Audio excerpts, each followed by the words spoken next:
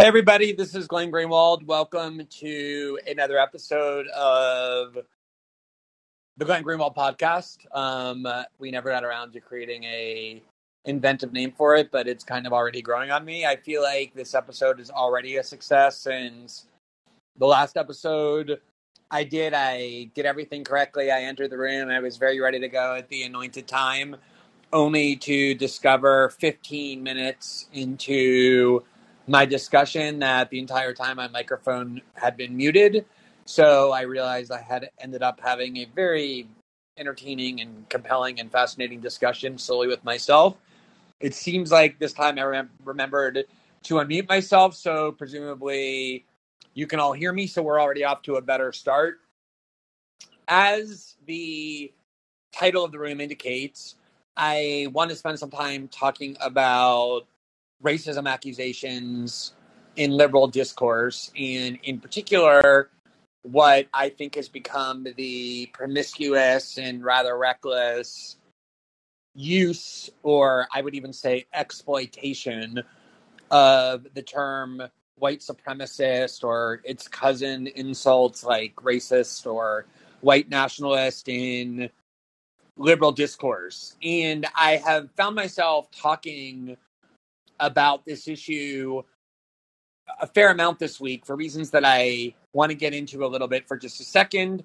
Probably many of you already know that the way that Colin works, one of the features that makes it so exciting is that it's interactive. So if you're in the room, you don't have to just listen. If you have a comment or a question or anything else like that you want to ask, you can raise your hand and indicate that and put yourself into the queue, and then I will, as soon as I possibly can, once I'm done making a few points, take as many calls as I can. I'm probably going to go about an hour tonight. I can't really go much longer due to some time constraints.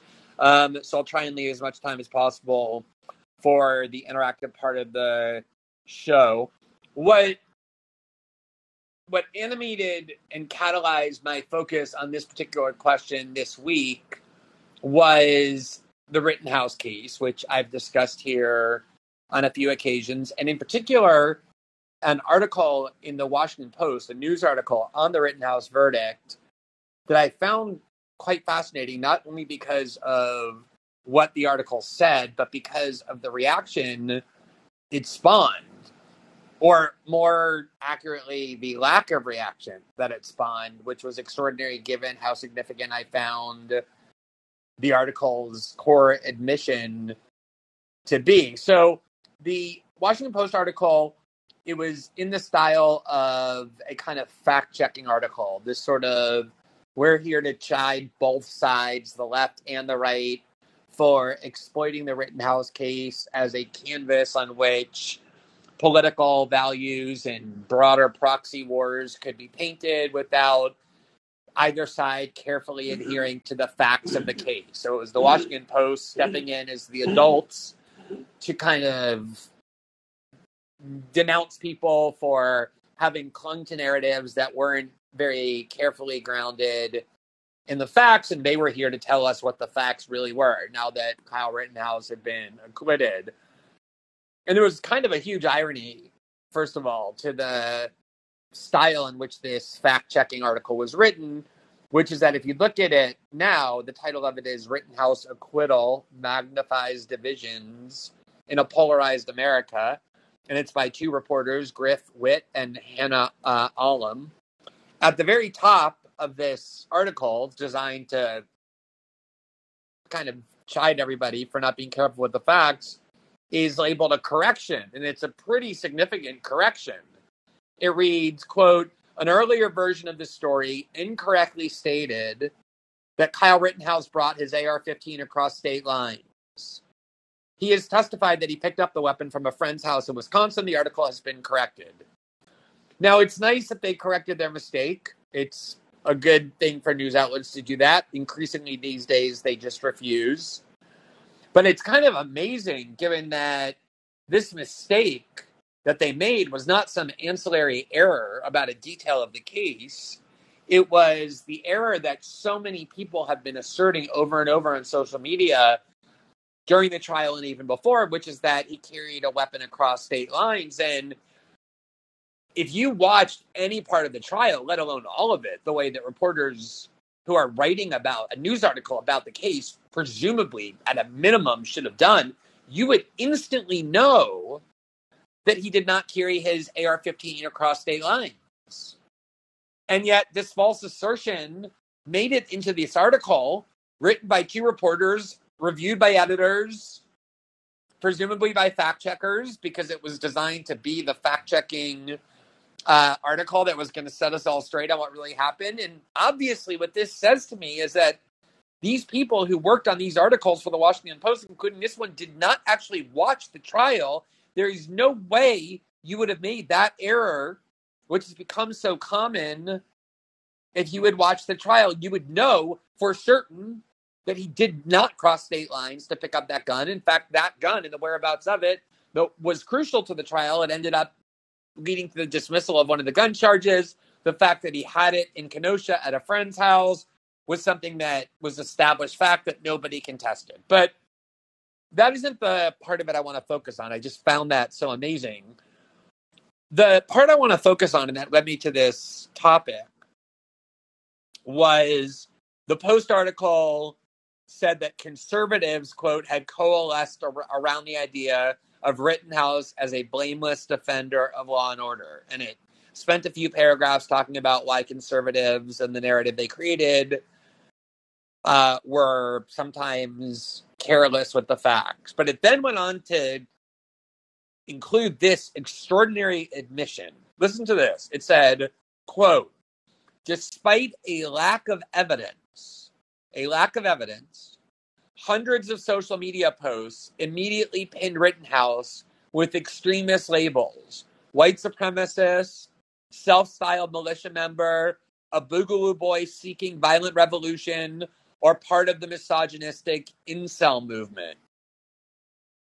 And it noted that it wasn't just random social media posts claiming this. Joe Biden, then a candidate, shortly after the shooting, told CNN's Anderson Cooper that Rittenhouse was part of a militia group. And then he blamed Trump for that and said, quote, have you ever heard this president say one negative thing about white supremacists? The most viral tweet in the day after the shootings in Kenosha was from Congresswoman Ayanna Pressley. And it was one of the most viral tweets of the year. She had gone onto Twitter the next day and said, quote, a 17-year-old white supremacist domestic terrorist drove across state lines armed with an AR-15. That tweet that called Kyle Rittenhouse a white supremacist domestic terrorist within 24 hours after the shooting, or 48 at most, got 100,000 retweets and close to 400,000 likes, and it set the narrative for the next 15 months into the trial, one that persists to this very day, that Kyle Rittenhouse is a white supremacist. In fact, it was so gospel in media and liberal discourse that Kyle Rittenhouse, even if he was going to be acquitted, was a white supremacist, that you could not question or contest that claim without yourself being accused of being a white supremacist. That nobody could possibly doubt that Kyle Rittenhouse was a white supremacist unless you yourself were sympathetic to that bigotry. Now, that's what makes the Washington Post article so extraordinary, because the Post article is explicitly saying that from the beginning, there was no evidence for that claim that became unbelievably widespread. It became the clear media and political consensus. And sometimes I think we fail to stop and ponder how grave of an accusation that is. Here's Kyle Rittenhouse, a 17-year-old American, and the entire national media, and hugely influential politicians like Ayanna Pressley with a major, major platform have stapled onto his forehead one of the worst things you can possibly be in American political life, as it should be, which is a white supremacist, even though the Post now admits There was never any evidence for that all along.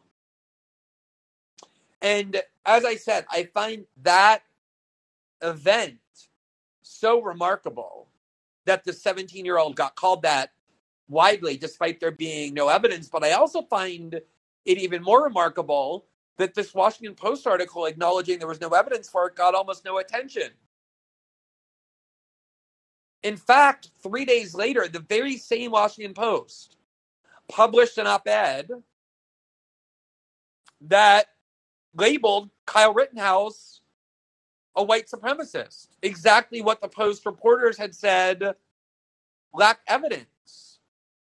The op-ed by Robert Jones in the Post 3 days later said, quote, despite his boyish white frat boy appearance, there was plenty of evidence of Rittenhouse's deeper white supremacist orientation.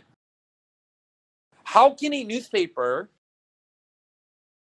on November 21st in their newsroom say there's no evidence for this accusation and then 3 days later publish an article accusing him of being that? And I think the answer clearly is that in liberal discourse, you can call someone a white supremacist and no evidence is required. It has become such a common tactic, such a reflexive thing to do. It's like liberals and journalists call people white supremacists the way ordinary citizens utter the phrase, excuse me, when they're navigating large crowds, that no one's really bothered by the fact that he got called a white supremacist over and over by the national media, only to find out there's no evidence for it, because that is the standard. That as long as he's white and he seems to have politics that you kind of are uncomfortable with, that's the term that gets applied. It really doesn't mean much anymore operationally, functionally, other than this is a person whose politics I dislike in some way and whose reputation I therefore want to destroy. It reminded me, writing that article about this conclusion from the Post, that Kyle Rittenhouse all along, there was no evidence for it, and I discuss the evidence that people point to who do want to call him that in the article, which you can go read. I won't delve into that. Probably the primary piece of evidence is that he appeared at a bar where he posed for a picture with people who turned out to be members of the Proud Boys, and he made the OK symbol, and people say that that's a white supremacist sign. He has said in interviews that he's done that he didn't know that those were Proud Boy members. They weren't dressed in any uniform. His lawyers, his right-wing lawyers, who he subsequently fired, told him to pose that way. He had no idea that the OK sign, which has been a benign, common gesture for many decades in American life, that it became a white supremacist symbol. I know if you're addicted to Twitter, it seems like obvious, like everybody would know that, but there are huge numbers of people who have never heard that the OK sign is now a white supremacist signal. But even if you don't believe him, even if you believe that that's proof positive that he is a white supremacist, that actually didn't happen until January of 2021, 5 months after the shootings. So for 5 months, when he was being branded a white supremacist, there was clearly no evidence for it. Even if you want to point to that appearance at the bar, unless you had a crystal ball and knew he was going to do that 5 months later, that's 5 months of intense media consensus labeling him that without there being any evidence. And it reminded me of an episode that, to this very day, I find extremely disturbing, that illustrates the same dynamic, which was in June of 2020, in the week after the killing of George Floyd by the Minneapolis Police Department, which a jury ruled was murder, and the judge sentenced Derek Chauvin, the person who leaned on George Floyd's neck, to life in prison for the conviction of murder. In the week following that, a friend of mine, a longtime colleague and journalist, Lee Fong, who has worked in liberal media circles for a decade or more and has long been associated with the left. And I actually was one of the people who recruited him to come to The Intercept when I first formed The Intercept. Even though I had some disagreements with him, he had actually attacked me from the left on a couple of occasions, but I knew he was a great reporter, so we recruited him. I've worked with Lee since 2014 when he came to The Intercept. I've known him for many years before that. He is somebody who has views about the police that deviate from the standard liberal consensus. He grew up in a rough area in Baltimore, believes violent crime is a serious problem, and does not like anti-police discourse that calls for the dismantling of the police or that demeans or disparages police officers as a group as being racist. He recognizes, obviously, like every decent person does, that some police officers are racist, but in general, he believes the police perform an important service in our society, which is maintaining public safety. And in the week following the George Floyd death, he interviewed a Black Lives Matter protester who was Black. His name is Max.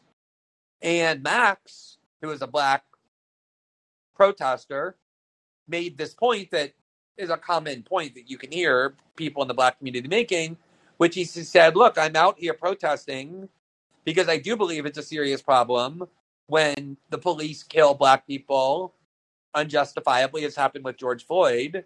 But what I want to know is there's many, many more deaths of Black people, murders of Black people, not by white police officers, but by non-white people, including in my neighborhood where I live. It happens all the time.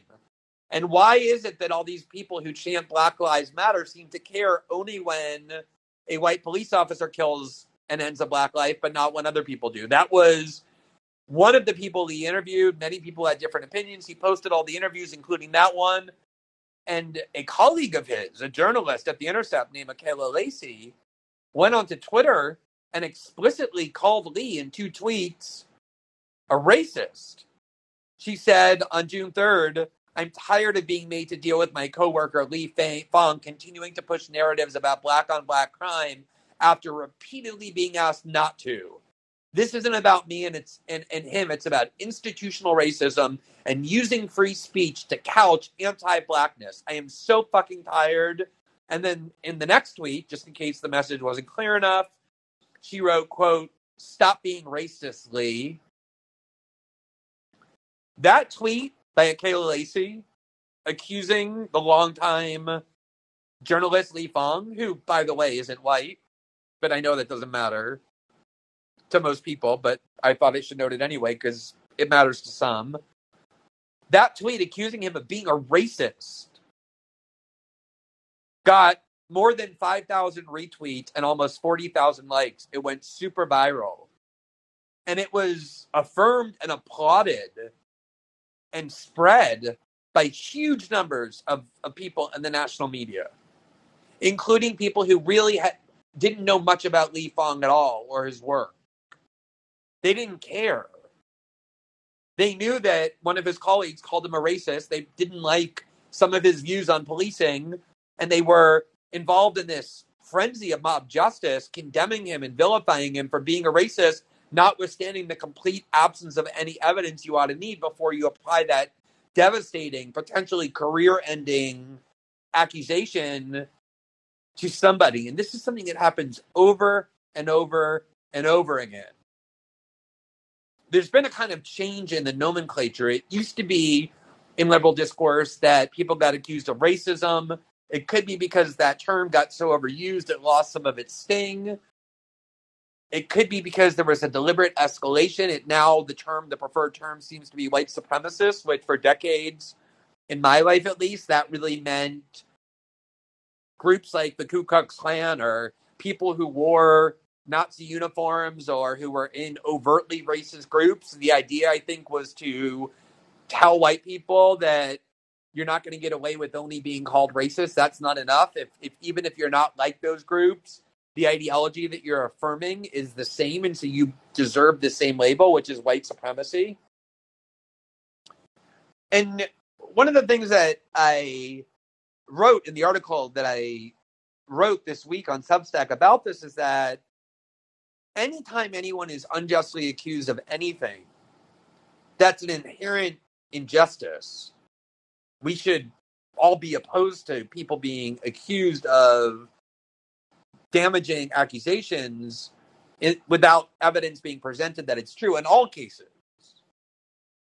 But in this case, it seems so dangerous to me because we really are at the point where I think it's almost become caricature, like laughable. that people know that liberals run around, Democrats run around with the greatest of ease, calling anyone they want, anytime the kind of feeling emerges of being a white supremacist. And I do think that that has taken this term, which is an important weapon to use against actual racists, against actual white supremacy, to stigmatize it and ostracize it by naming it and condemning it. But when it starts to become so flagrantly exploited and used unjustifiably and so commonly and with such ease, I think people start losing fear of that term. It loses its sting, including for times when it's actually required. And one of the reasons why I wanted to jump on Colin and talk about this tonight is because it happened to me yet again today. So I kind of have a personal experience with it that's very new. I had, I don't know, a couple of weeks ago, posted an invitation on Twitter to critics of mine who harbor critiques of my work that I see frequently circulated on Twitter. People claiming I've changed my ideology radically over the past several years, that I'm pandering to the right on cultural issues, that I've become some kind of apologist for fascism, if not an overt supporter of it, that my motives are corrupted, that I'm forming my views not based on conviction, but based on financial gain. You know, these are kind of drive-by insults that I see frequently being posted, and they're very difficult on Twitter to engage. Twitter is not a medium that permits constructive discourse. People can say anything, and if you try and ask them for evidence or confront them, they can change it very easily or just ignore it or run away, and the damage is done. So I invited my critics, and I said, look, instead of hurling these insults on Twitter, let's sit down in a more constructive venue. We can have a conversation, a substantive conversation on Rumble, by video. We can do it on Call-In. That's one of the things that attracted me to this platform, is the ability to engage in discourse with critics, as I've said every time I've done a show. And I posted a hour and 15-minute long video discussion of someone who had the integrity, a critic of mine, to email me and step forward and say, I am a critic of yours and I'd like to voice those criticisms, and I'm willing to go on camera and talk to you about it. I think it took a lot of courage. I think it displayed a lot of integrity. And we had a really great discussion about it. That was about an hour and 15 minutes long. That's now on Rumble. And there are groups and people whose entire function in life is to monitor everything that you say. Media Matters does it. Vox does it. There are individuals who do it, to try and take little snippets of video or words and rip them out of their context, and in the most disparaging way possible, put them on social media, frame them with their own framing, basically attributing to you ideas that you don't have, having torn your words out of context in order to create an impression of you that they want to create that's negative.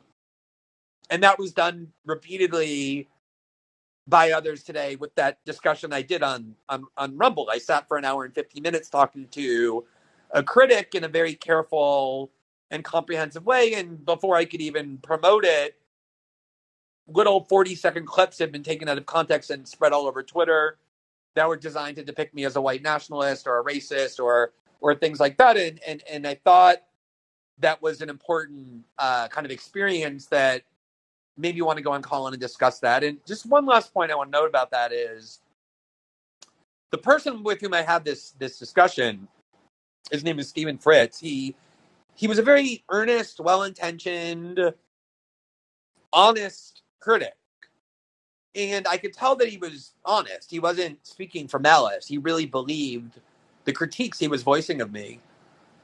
And I could tell that so many of the critiques that he had come to believe, he believed not because he was reading my articles or listening to my interviews or speeches or having read any of my books, but because he had heard these critiques, he had picked them up on social media and was convinced that they were true. Maybe because he saw snippets of things that I had said in the way I described, or other kind of, they look for your worst moments that they can reduce you to. And he had very strong views in particular about Tucker Carlson. And one of his critiques was that I go on Tucker Carlson's show, despite the fact that Tucker Carlson's views are so overtly racist, that he should be off limits for any decent person to talk to. And I found that a really interesting claim because he was so emphatic about it. Not that Tucker Carlson had ideas with which he disagreed, but that Tucker Carlson was such an unreconstructed bigot and racist that he was a white nationalist, that his overarching ideology of the world is that the United States should be built on white identity, which is very different than my understanding of Tucker Carlson's ideology, having appeared on his show many times and spoken to him at length about his political views. So I asked this critic, I said, look, I'm going to ask you a question. I just would love for you to be honest, and I believe you will be honest because you seem like an honest guy. You have really strong opinions about Tucker Carlson's worldview. You feel very strongly about it. Have you ever actually watched his show? Like, have you ever sat down in front of your TV at 8 o'clock p.m. Eastern when it's on and turned on to Fox News and watched the monologue and watched the rest of the show, or even, gone on YouTube or the internet and watched his show in order to have formed such strong opinions about what he thinks? Or is your view and understanding of his ideology and worldview confined to clips that get disseminated by Media Matters and Vox on social media?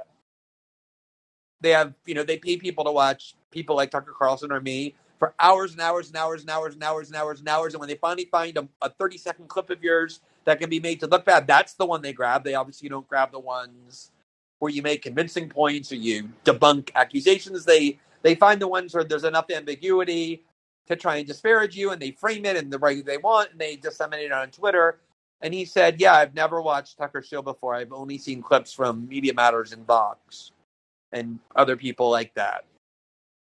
And I found that so telling that this well-intentioned, earnest person trying to form honest opinions, had become so convinced that this person who's been around for a long time, a journalist who's worked for NBC and CNN and now Fox and has written for The Atlantic and many other publications, he was so convinced this person was such a unreconstructed bigot and white supremacist, even though he has never once watched his show.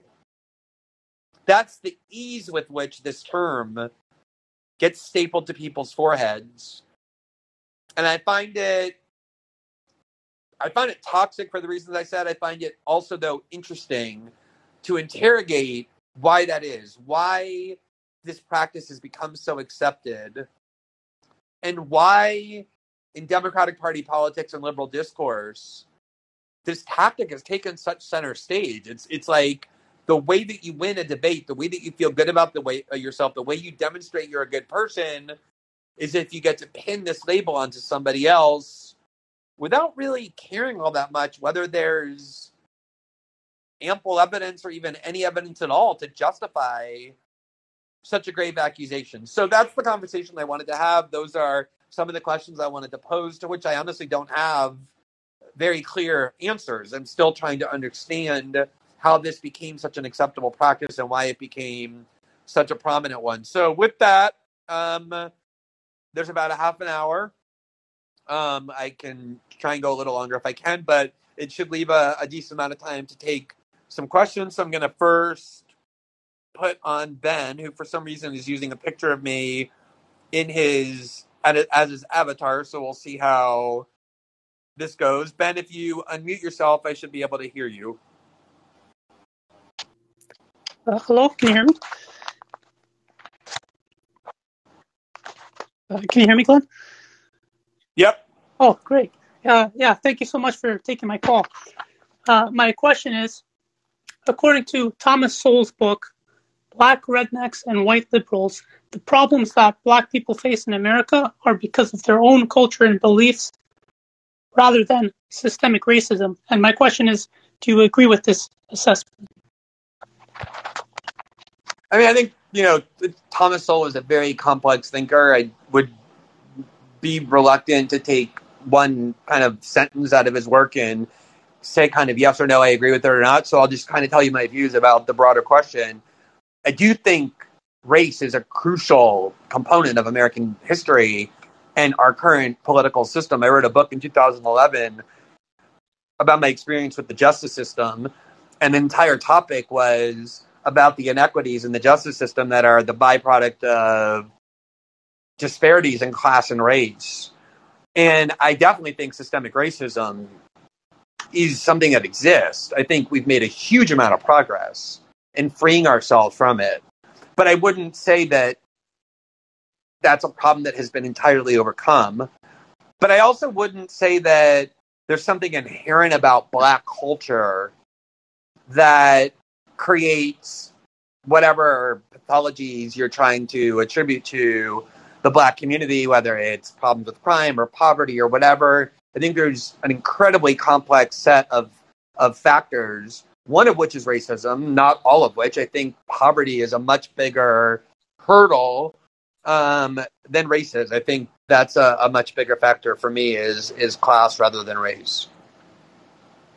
Yeah, because he kind of argues that a lot of their what might be called ghetto culture actually has its roots in the antebellum South, when in the what he calls the cracker culture of Welsh, Highland Scots, certain Scottish and English immigrants, basically. So he attributes it more to that rather than biological factors or even, like you said, poverty. So I was just curious on your opinions on that.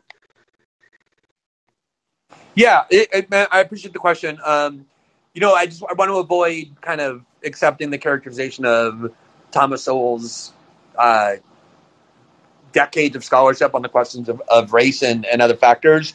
It's a little reductive, I think, but like I said, I think race is a very complex topic, especially in the United States, where slavery and then Jim Crow lasted for so many generations that it's impossible to deny that it has some effect still on modern political life. But I really do believe that oftentimes what is attributed to race is actually the byproduct of unequal opportunity, and the fact that income and wealth inequality is still so severe in the United States that so often our fate in life is determined by the kind of luck of the draw into which kind of family we were born into, as opposed to merit and talent. So I appreciate the question. Next is Sal. If you unmute yourself, you should be ready to go. I'm not sure what happened to Sal. If you get back in the queue, I don't know if you disconnected. I will make sure that you go to the front of the line. But Kathy, go ahead. Okay, hi. I've noticed that I'm 62. When I was younger, racism, anti-racism was really focused more on assimilation of people. And then there's been a different focus, so back then, people would say things like, I don't see color, it means nothing to me. And a lot of times it was pretty hypocritical because, they were, there was no, they weren't considering the legacy of slavery and so forth that is, given people a great disadvantage, people of color in this country. So, but then it turned into this whole diversity thing.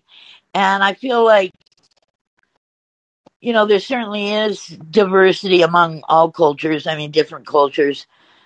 And I'm not advocating for any homogenized, society, but it seems to me we've kind of gone beyond, at the end of the day, I think it is a matter of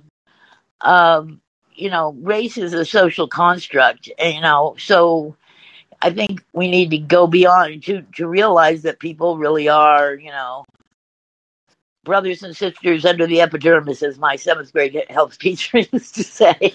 But, it just seems like it's been manipulated to me to be, which it always has been used by, elites to create division within the working class. And now I think it's consciously done, obviously race is something, these cultural issues are a way to distract also completely from class. Not that they're not a valid, other point of struggle, but, it's used to sort of hide the commonality of different races, of people who are in the working class. So, also like, I remember thinking when Hillary Clinton was running for president that she was going to set the women's movement back, 50 years because of all her bourgeois feminism and glass ceiling kind of emphasis instead of, a more broader idea of the women's movement and being inclusive of different races and different classes. She was mainly focused on, the glass ceiling and having, somebody break through the glass ceiling was kind of a tokenism thing. And I think it has. I mean, a lot of people were very disgusted with her for calling Bernie Sanders a sexist and so forth. And I think people are getting a little bit of fatigue from the political correctness, the race political correctness thing. Not that I don't think there's something, we're all racist if we've been raised in the society. All of us, no matter what color we are, have, absorbed some of that racism. But at the end of the day, I think we have to just try to think on the most basic level of thinking of others as human beings, and understanding factors that have created, the inequality as it stands now. And I just feel like a lot of the people that are really focusing on this political correctness are white people. They're not people of color. And I don't really feel their sincerity because, they're, at the end of the day, you're going to have to bring some of these people over to your side, instead of just labeling them as deplorables and forgetting about them. I mean, they're excluding, huge swaths of America now, as white supremacists, basically anybody who's Republican now. And I feel like they're not trying to, it's not focused on solving the problem. It's more like just getting off on calling somebody else names of just and there's a Yeah, let me just interject because there's a lot there, and I was listening very carefully to what you were saying, and one of the things that struck me was most of what you were saying was not, you kind of avoided ever an emphatic view. You were kind of ambivalent in seeing both sides of all of those issues, and I really believe that's how most people think about these issues. There's this kind of if you say. One of the things you had said was, we try not to see color in other people, that it's a social construct. And it's the kind of thing that if you say, you kind of get mocked for it. Like that the idea, well, you can say you don't see race, but that means that you're just not looking for it because in society, it's still there whether you see it or not. And I think that a lot of times that's a very ungenerous way of thinking about it. I think the idea of I don't look at other people and see race, I see an individual, I try and find the common humanity. It's not a denial that race is in the air, right? It's really more like an aspiration. And I don't know why it's become prohibited to remind everyone that was the core of Martin Luther King's I Have a Dream speech, that the aspiration was that we will view each other on the content of your character and not the color of your skin. But that, is something that I think that we ought to continue to try and affirm. And I think the ambivalence that you're talking about, to me, signifies the fact that as human beings, all of us do have both a good side and a darker side. And political discourse can stimulate one or the other.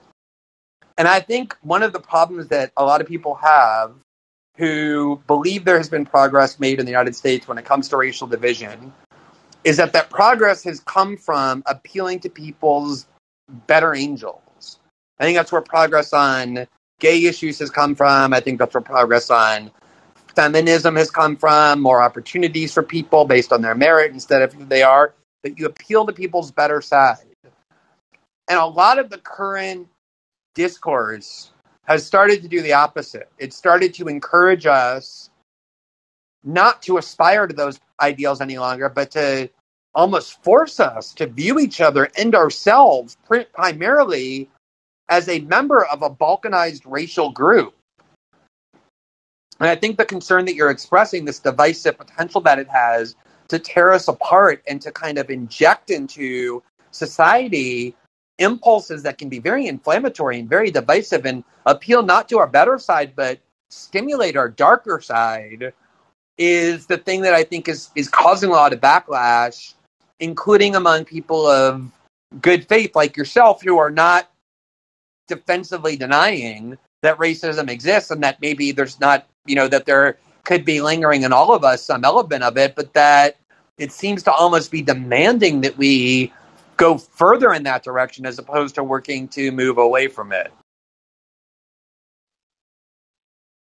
Yeah, I think that's very well said. That's pretty much what I was saying. I mean, I basically feel like also liberals I mean, I consider myself left of liberal, so, but, it seems to me that they're so vindictive lately, I mean, they want to, I guess they're, people who are upset also, and they, but there's this desire to punish everyone, and, I don't know, I've never seen it before like this, Yeah, well, Kathy, listen, let me move on to a couple other calls, but I think your points are really well taken. That last point that you made about people being angry, I think, is one that's often overlooked. If you look even before COVID, there was a lot of mental health pathology, a lot of anxiety disorders, a lot of depression, a lot of drug addiction. People are obviously not getting what they need from society, and it's creating a lot of frustration. And when you add on top of that a pandemic where people were forced to stay in their homes, their businesses were closed, society as we know it kind of came to a halt. The few connections that we had were taken away and people were isolated even further. I think you're right. There's a lot of anger and a lot of frustration, and a lot of times that gets displaced in the discourse. And the more you can kind of condemn somebody and tear them apart and publicly destroy their reputation, it's kind of a release of that anger. And there's also always a good feeling of being part of a mob, of being part of mob justice, condemning someone else. If you're doing the condemning, it means that you're not guilty because you're angry about this offense. And so I think there's a lot of complex social and psychological dynamics that are going into a lot of this as well. Next person in the queue is Amir. So go ahead and unmute yourself. Okay, I'm not sure why Amir dropped off. So if you appear in the queue again, I will put you to the front of the line. The next caller is Jack. Hey, Glenn. I appreciate you taking my call. I just had a possible answer to your question about why you're seeing the term white supremacist just be so overblown on social media and also other news organizations. But as far as social media goes, the algorithm doesn't reward common sense. You have to be somewhat over top in order to get your tweets get engagement. You don't see a lot of Kyle Rittenhouse tweets that just say, yeah, I think what he did maybe wasn't the smartest decision to bring a gun into Kenosha or whatever you think, but he was acting in self-defense. That's not something that you're going to see at the top of the Twitter trending page. So the algorithm really just rewards these kind of crazy labels that catch people's eyes. And then you see people, or you see news organizations like the Washington Post that just co-opt this language to keep us divided and not be thinking about the real problem, which is elites. Yeah, I think those are two crucial points. Let me just expand on them for a second because I'm really glad you brought both of those up. I first of all, you're absolutely right. Obviously, I think anyone who's used social media knows that you're right when you say that what gets rewarded are these kind of very polarizing statements. Anything that entails nuance or ambivalence or uncertainty kind of just falls flat. And we all know that. We've all posted, anyone who uses Twitter or any kind of social media, statements where you're very kind of fist on the table, banner waved in the air. Those are the ones that get people riled up, and you get the endorphins from all the likes and retweets. And then a tweet where you say, you know what, I'm not particularly certain about this. Any admission that you're not sure is almost certain to be ignored. And then you get that positive and negative reinforcement about what people are responding to, and you almost get addicted. Not almost. I think these social media sites are designed to be addictive. Those endorphins are literal chemical reactions in your brain that provide pleasure, that the more you have, the more you want, and your brain gets trained to know that you'll get those if you condemn and denounce. And if you gather a mob that is assembled to destroy somebody, that's what gets the pulsating juices going. And again, I do think for people who are being denied purpose and community and religion and purpose in their jobs, that people have trouble even moving out of their parents' house because they're overwhelmed with debt. They can't start families. I think a lot of this can start to become, a lot of this can start to become, the way that people get purpose. So I think you're absolutely right that is one of the that is absolutely one of the issues. Hold on one second. I think there's an audio problem for me. Let me try and move myself a little bit. So I think the social dynamics are absolutely crucial. And then, I also think you're right that the more we kind of are engaged in this discourse, who's a racist, who's a white supremacist, who's a white nationalist, who's woke, who isn't, all of the issues about how power is distributed, how power centers function, the ability for people to join together based on class, which, if you talk about the working class in the United States now, it is by definition a very multiracial working class.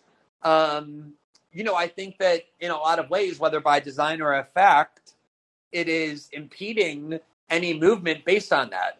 As we're all sitting here, having these kind of discussions about Republicans or any Trump supporters being inherently racist or white supremacist, what you're actually seeing is this migration of non-white people to the Republican Party, which for someone attached to liberal discourse makes no sense, right? We were told that Trump was this Hitler-like figure. He was putting people from Central American and South American countries, their kids, into cages on purpose to be malicious, that he was a racist, that he was a white supremacist. And yet, for whatever reasons, the people who ought to be most offended by that, who ought to be most scared by that, are increasingly supporting the Republican Party, apparently either because they don't think that's true or because those aren't the metrics they're using when deciding which politicians they want to support. So I think a lot of it is designed to obfuscate those bigger issues, or at least has the effect to do so. Yep, totally agree. Thank you for taking my call, Glenn. All right, thank you. Appreciate the contribution. The next person is Reed. Let me just make sure you're in the queue. 1 second.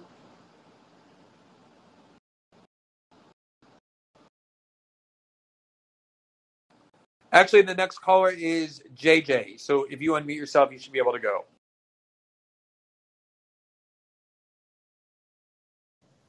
Sorry, took a minute to find the unmute.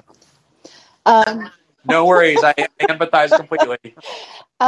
So I've been, trying to think. There just feels like there's two totally different frames on the Kyle Rittenhouse trial. And perhaps I, as a white American, am looking at this trial through the lens of justice, whereas a great many others have reason to look at it through the lens of injustice.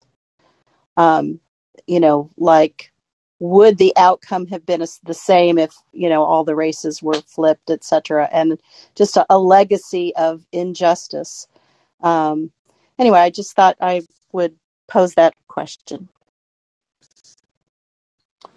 Yeah, I do think we have to acknowledge that we all bring our personal experience to these questions, that there's no objective truth in any human political debates because we're not really objective creatures, right? So we necessarily are viewing these things through a subjective lens.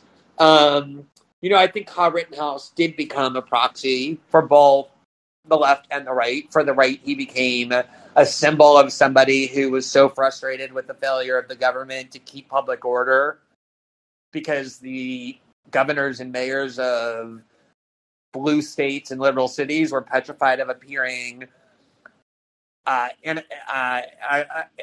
against the Black Lives Matter movement, that they allowed violence and unrest to go unopposed, and citizens finally picked up arms and said, we're going to have to do this ourselves. He obviously became kind of heroic in the eyes of a lot of people who believed in that framework. And then to a lot of, kind of liberal America, he became this symbol that for a long time has been representative of what they find most pernicious, which is a white conservative kid from the middle of the country who believes in guns, who likes the police and supports Donald Trump.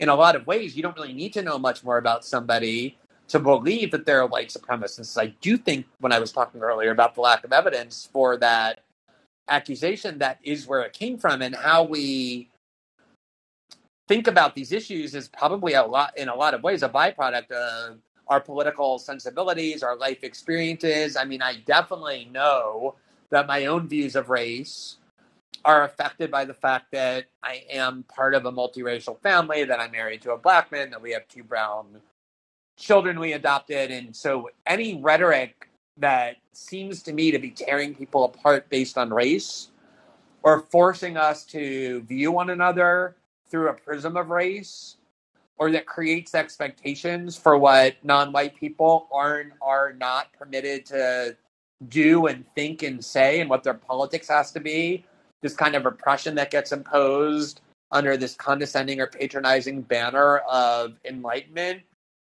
I do look at that with a lot more interest, emotional and visceral interest, than I did, say, before I was married and before I had kids. So I think we all bring our own experiences to it. And I think the Rittenhouse trial, in a lot of ways, became a proxy for so many of those things, which is why it was so hard to get an agreed to set of facts. But the one thing that I think we should be able to agree to is that this white supremacist label that got applied to him with such force was without evidence, and therefore an extreme injustice, even if you believe that he ought to have been convicted or that he otherwise behaved in unwise or even illegal ways. Next up in the queue is Gina. Go ahead and unmute yourself. Hi, Glenn. Thanks for taking my call. My question is related to a lot of what we're talking about. I'm hearing a lot of discussion tonight. You used the word Balkans, the Balkanization earlier, and I started working in journalism in '98, and over several years I worked in a couple different newsrooms, and it was clear all the way back then to me that everyone from the youngest reporter to the most experienced editor had really chosen a political tribe. And I was pretty disillusioned and I guess naive, thinking that we were supposed to be setting aside our personal allegiances and biases when we were at work, and really striving to be as objective as possible and not take sides in a story. And so what I'm really seeing is tribalism seems to have taken over American journalism, as well as our culture. And I've only recently discovered you after you left The Intercept, but it seems to me like you're really succeeding in the best of traditional journalism, that you are somehow able to resist temptations to pick a tribe and approach your work through a tribal lens. So I just wanted to ask how you've resisted that temptation over the years, both personally and as a professional journalist, and how can the rest of us learn from you and your ability to critique the left and the right equally? and, not give our own side a pass if we have a side, but just really be intellectually honest and apply those values and morals that we claim to hold to our own side as well as people we disagree with. Well, first of all, thank you, very much for those nice words. Those are that is praise that means a lot to me, because that absolutely is what I aspire to do in my work. It's actually interesting and kind of ironic, because when I first began writing about politics in 2005, one of the critiques that I had of corporate media was that they often feigned an objectivity or a neutrality that was fraudulent, that human beings don't reside above political controversies. We don't see the world objectively. As I was saying earlier, we all see the world through a subjective prism, and we can do our best to try and grapple with facts and determine truth as best we can, but we all have to acknowledge that we do come to that effort with a whole series of subjective biases that are the byproduct of our life experience or our religious belief or our political framework. And I always felt like it was a fraud for journalists to pretend that they didn't have opinions about the things they were reporting on.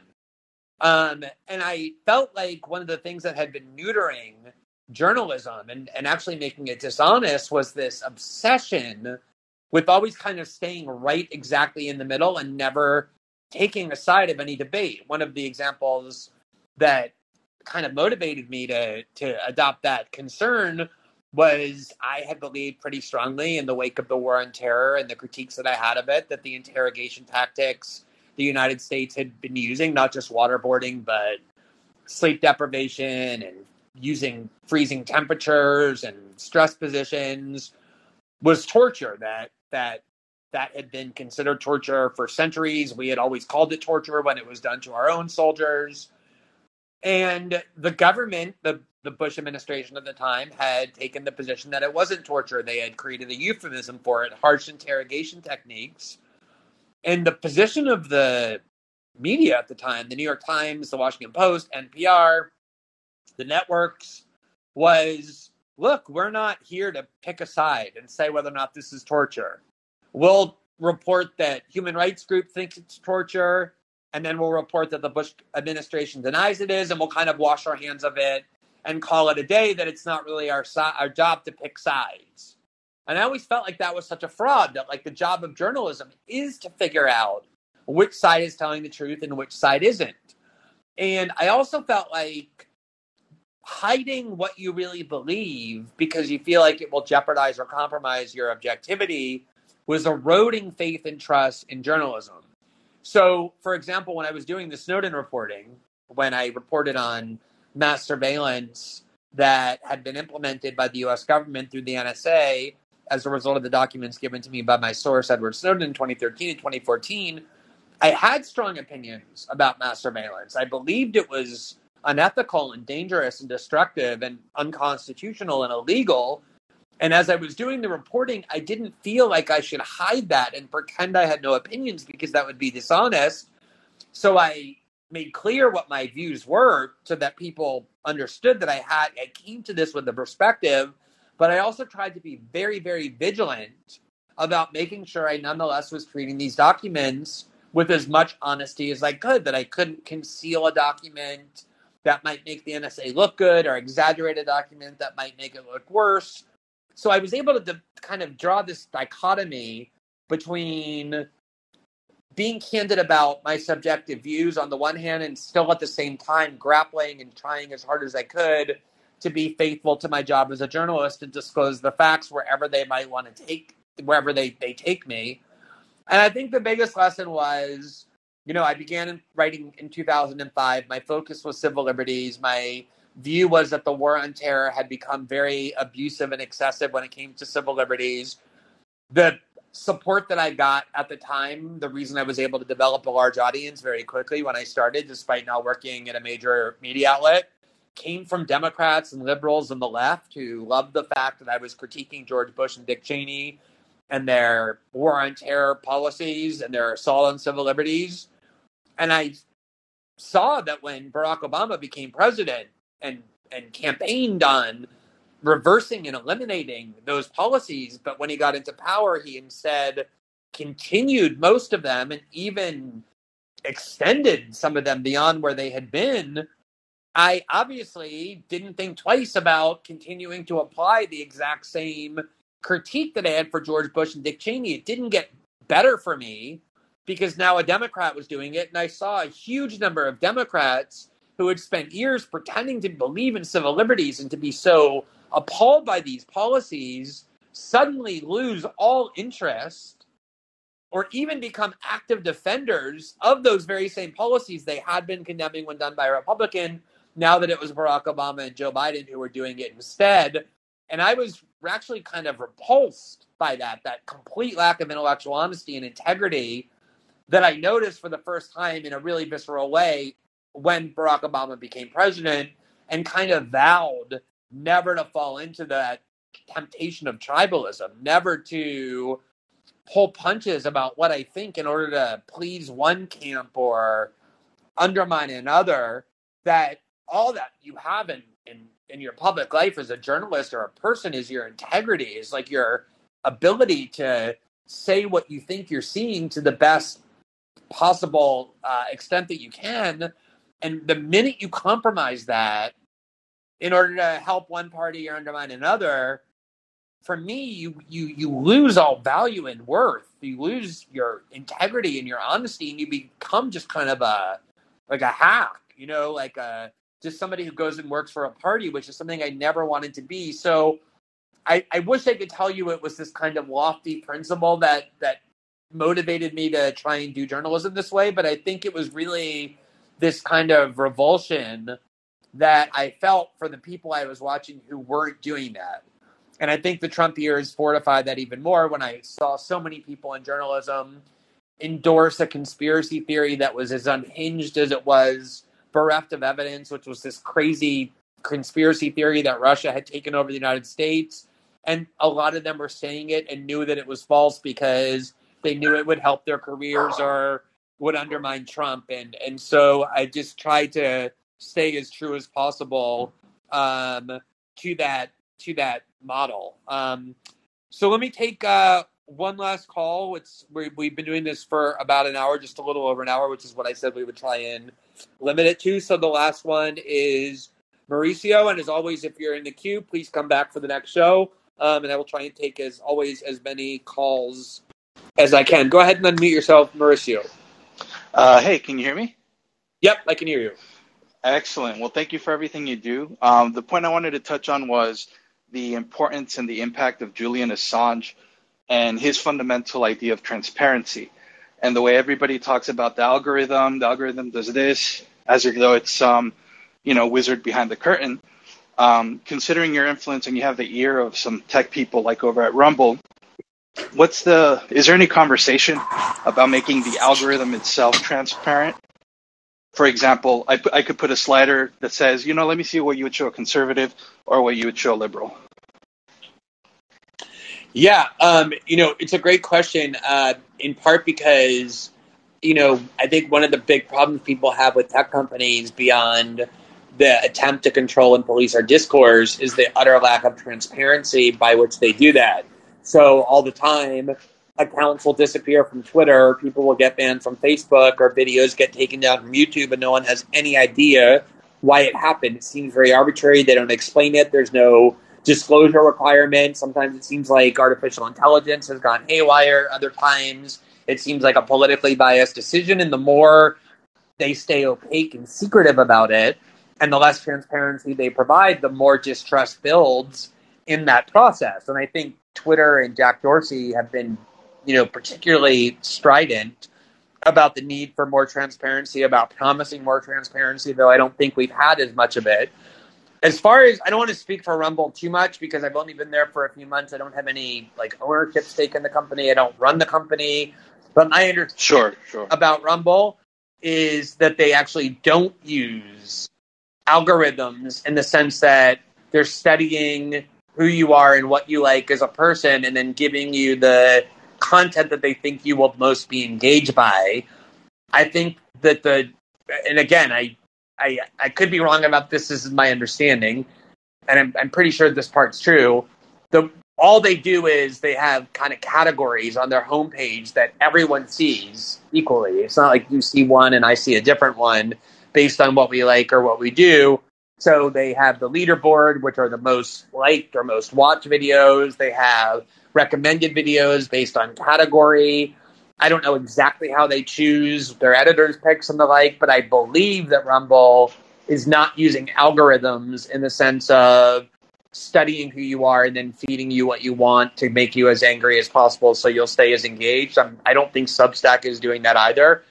But I think you're absolutely right that we should know for certain what these platforms are doing in all cases, because the more transparency there is, the more trust there will be built in how they're functioning. Yeah, because I feel the technology itself is neutral. Like the algorithms could be good, like Netflix can make good recommendations, but just being able to see what they're basing it on and what their assumptions are would be helpful. Yeah, it's a great note to end on. I'll just tell you, I kind of play this game where I try and outsmart Gmail, where, if I'm writing an email, Gmail is frequently offering me suggestions about what I should say. And I try really hard never to take their suggestions because I feel like it means that Gmail has deciphered how my brain works. And I find myself increasingly almost unable to avoid it because the things that I actually need to say are the things that they've offered me what to say. The algorithms are really powerful. They become increasingly powerful as they learn more and more about how we function, and the data that they collect on us is enabling them to understand more and more how we function. It can be a scary technology, but as you said, it can also be a good one. I end up watching things on YouTube that I never would have seen that I actually find educational and enlightening because YouTube figured out that I would be interested in it. I didn't even know it existed, so I would never have looked for it on my own. So you're right, it sometimes does offer benefits. But we also have to be very careful because it's such a potent technology. The abuses are very obvious. And so I think you're absolutely right that at the very least, transparency is the absolute prerequisite in order for us to kind of tolerate these technologies and the role that they're playing in our lives. Well, look, everybody, any discussion about race and about white supremacy and about white nationalism and how we think about that and how we use that is always very kind of complex and potentially inflammatory. So I really appreciate the people who stepped forward and spoke candidly about what is often a difficult topic. I think a lot of these issues and questions don't lend themselves to clear and definitive answers. And one of the reasons I'm so thrilled every time I get off Twitter and kind of find a platform like this as an oasis is because the need to be so definitive, to feign, conclusive knowledge about things, it's kind of relieved. And you can have these sorts of more, I think, common and more human conversations where there's nuance and ambiguity and uncertainty, and that doesn't create shame or failure, but leads to greater enlightenment. So that's how I hope to continue to use this platform, as well as give people the opportunity to pose questions that they'd like to hear me answer, to have a kind of conversation like we had with several of the people who stepped up tonight. So thank you, as usual, for everyone who came and participated and took your time to do that. And I hope to keep seeing you here at the podcast. Have a great night. Talk to you soon.